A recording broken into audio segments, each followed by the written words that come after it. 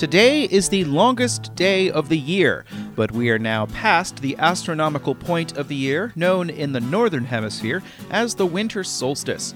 There are now 182 days of increasing amounts of light until the summer when the yo-yo parabolas back to where we are today. Between now and then, Charlottesville Community Engagement will be here to document some of what happens along the way. I'm your host, Sean Tubbs. On today's program, City Councilor Heather Hill and Mayor Nakia Walker say goodbye to public office. Governor-elect Glenn Youngkin appoints an entrepreneur as his Commerce Secretary. Charlottesville's public housing body has a public hearing on its annual plan, and bills to reduce some restrictions on firearms are filed in the General Assembly.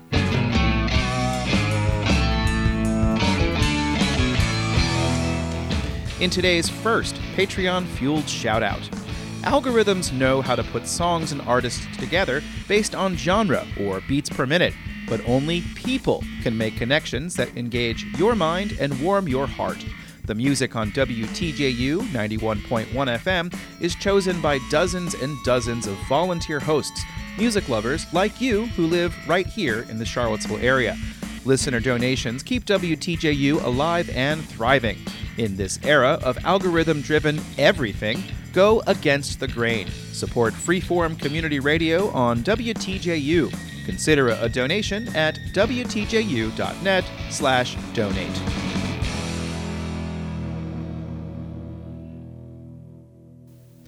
The Virginia Department of Health reports the largest one-day total of new COVID-19 cases since early February, when the 2020 holiday surge was beginning to recede. That's 4,437 cases reported today, bringing the 7-day average to 3,575. The 7-day percent positivity is 9.6% today, continuing an upward trend. These numbers are also consistent with where Virginia was in the middle of September. 78 of those new cases are in the Blue Ridge Health District, where the percent positivity is 6.9% today. Every Friday, the Virginia Department of Health reports case rates by vaccination status.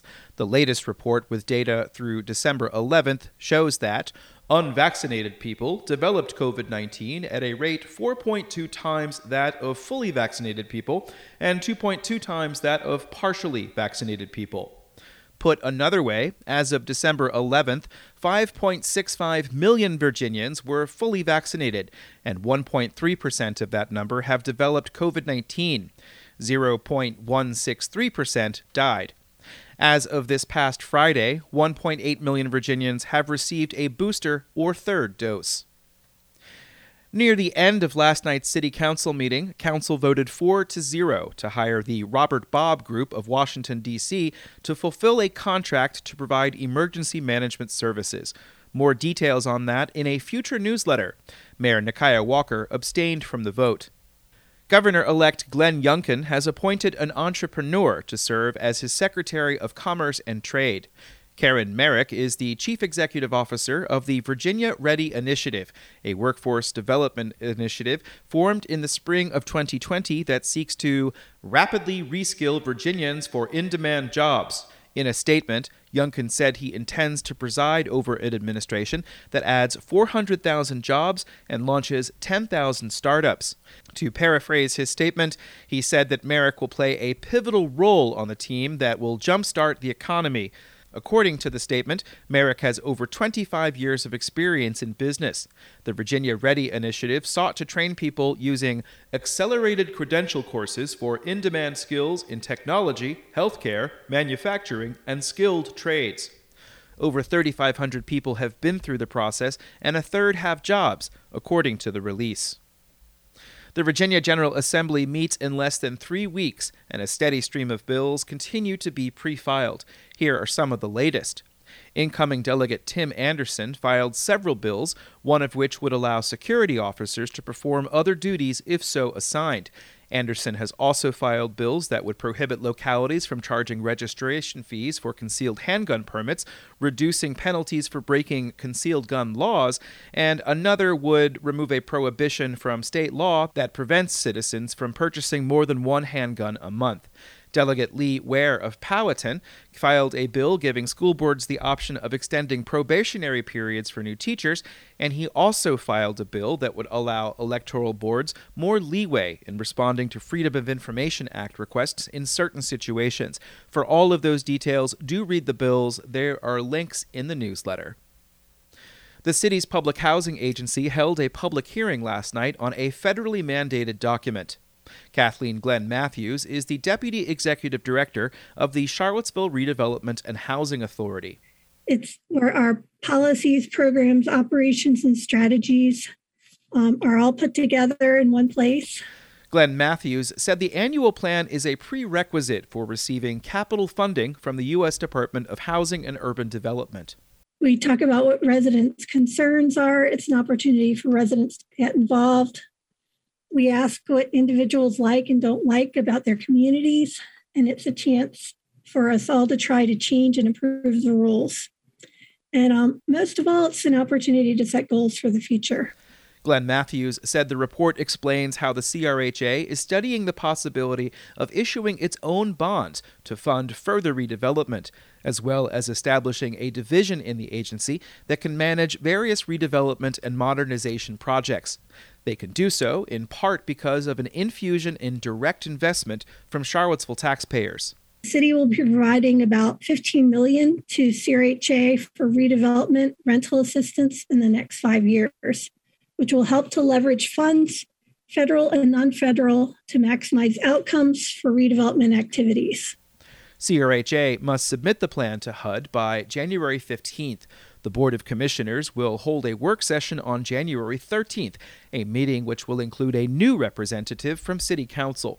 The CRHA fiscal year runs from April 1st to March 31st. The only speaker at the public hearing was Shelby Marie Edwards, the executive director of the Public Housing Association of Residents. This year, a decision was made to end security patrols of public housing sites. We know that CRHA has adopted a camera policy and that they are being installed at some of the sites. However, our hope is that we can have future conversations about reestablishing an in-person security service, including but not limited to a door person over at Crescent Halls once the building is open. Glenn Matthews said she received no written comments about the plan. The Virginia Department of Environmental Quality has issued a drought watch advisory for portions of southern Virginia and the eastern shore. This is the first step in a process that could result in water restrictions being imposed by localities. Here's a section of the release that was sent out this morning. DEQ is notifying local governments, public waterworks, and individual water users in the affected areas to minimize non-essential water use, review or develop local water conservation and drought contingency plans, and take actions consistent with those plans. This advisory does not apply to the Charlottesville area. The determination was made by the Virginia Drought Monitoring Task Force on December 17th. Here's a line from the 36-page report. Significant portions of the Roanoke, Chowan, Middle James, Southeast Virginia, and Eastern Shore drought evaluation regions have received less than 50% of normal precipitation over the last 60 days. The task force next meets on January 6th.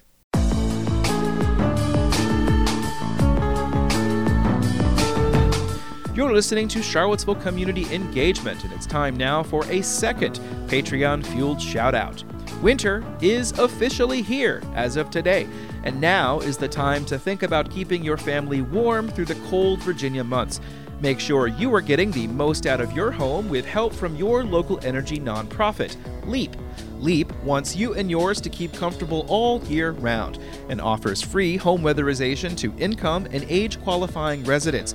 If you're age 60 or older or have an annual household income of less than $74,950, you may qualify for a free energy assessment and home energy improvements, such as insulation and air sealing. Sign up today to lower your energy bills, increase comfort, and reduce energy waste at home.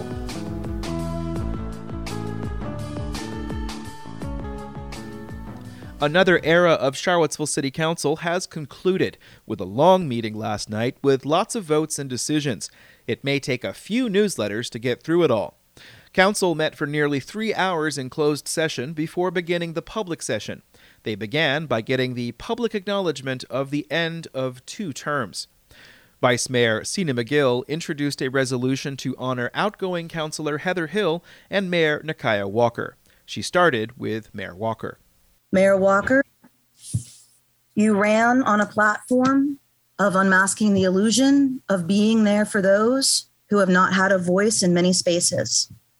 I would like to thank you for being that voice for many others. McGill lauded Walker for creating the Home for Hope program to assist people returning from incarceration. McGill also thanked Hill.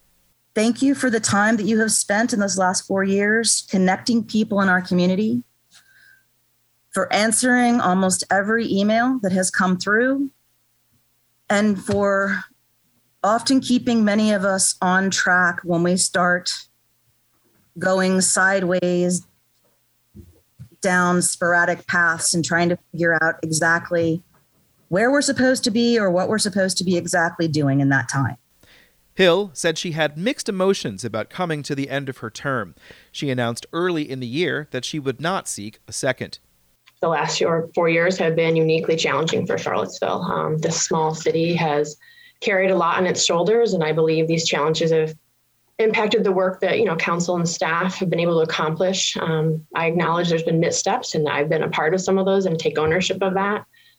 So all will weigh heavily on me. And there's much more I was hoping that we could have made strides on before the end of this council's term, and that I would have had the opportunity to be a part of. Hill lamented a collaboration between leaders and the community, but noted that this council increased funding for affordable housing projects. For her introductory remarks, Walker quoted from the late Bell Hooks. She says in this chapter, progressive visionary leaders have always known that any action which liberates and renews oppressed and exploited Black people strengthens the nation as a whole. Not only do these actions provide a model for ending racism, they provide strategies for the overall healing of America. Walker continued quoting from Hooks, including a passage about how personal attacks on visionary leaders take away from the wisdom those individuals offer. Visionary leaders abound in our society. Many of them are women. Patriarchal thinking blocks recognition of the power of female wisdom and our words. In other comments, Walker recalled being asked to run for office by Holly Edwards, who was elected to 1 term in November 2007. She died in January 2017, and Walker decided to run after months of contemplation. It was, a commitment to her work and her vision for this community. Holly used to say, it wasn't a joke. She was very serious, but she used to say we would get T-shirts made with our percentage of the population on it because of her concern that we would no longer exist here. Walker said she almost quit last December after a death in her family and decided not to run earlier this year after Police Chief Rochelle Brackney was fired. I make no apologies for fighting for us to understand that there are people who suffer every day. Walker said she will continue to fight to dismantle what she calls systems of oppression. After the goodbyes were said, Council still had another 5.5 hours of business. First up, they reappointed Sherry Lewis to the Board of Architectural Review, and to that body they also appointed Hunter Smith, Clayton Strange, and David Timmerman. Smith served briefly on the City Planning Commission in 2018 before resigning. More from City Council in a future newsletter, but not this one. And that's it for this installment of Charlottesville Community Engagement. There is still so much to get through from that City Council meeting. There's still all sorts of stuff from December that I still need to get to, and I'm going to continue to work during the holiday. The frequency of these is going to drop a little bit, but I really do need to get through all of this stuff to have some understanding of what happened this year. It's not over yet, but the meetings are. and I get to continue on and relive those and bring them back to life for you in this podcast, which of course is how you get to hear all of these voices. I really just want to thank you guys so much for subscribing to this in however you got to this, and I really just want to reach out to you guys because I really would like you guys to let me know and drop me a line to basically answer some questions. First of all, what do you think was the biggest story of 2021? What do you look forward to in 2022? What are some things that you know now that you didn't know before listening to this program? You can just send me an email on those. I would love to get that. I think you can find my email address. And no pitches today. I'm not going to do any more pitches for the rest of the week. If you want to support this program, you can do that. I will, however, put a plug in for infocville.com. I finally have spruced up the website there to give a little bit more background on who I am what I'm doing. I'm hoping in 2022 to grow the audience even further. You might hear me in some other places as well. And I very much just want to make sure that people understand why I'm doing this. I think you guys do if you listen to the end of these every time, which I don't know if there are any people who do that, but I certainly know that I do because I certainly have to produce it, which is what I'm going to do now. Thank you very much for listening. I'm Sean Tubbs, the host of this program, and I do hope to be here in 182 days, but before then, we got to get through the next several. Thanks for listening. Stay safe, stay warm, stay hydrated, and stay festive if you are. Stay however you want to. It's up to you. Thanks a lot. See you soon.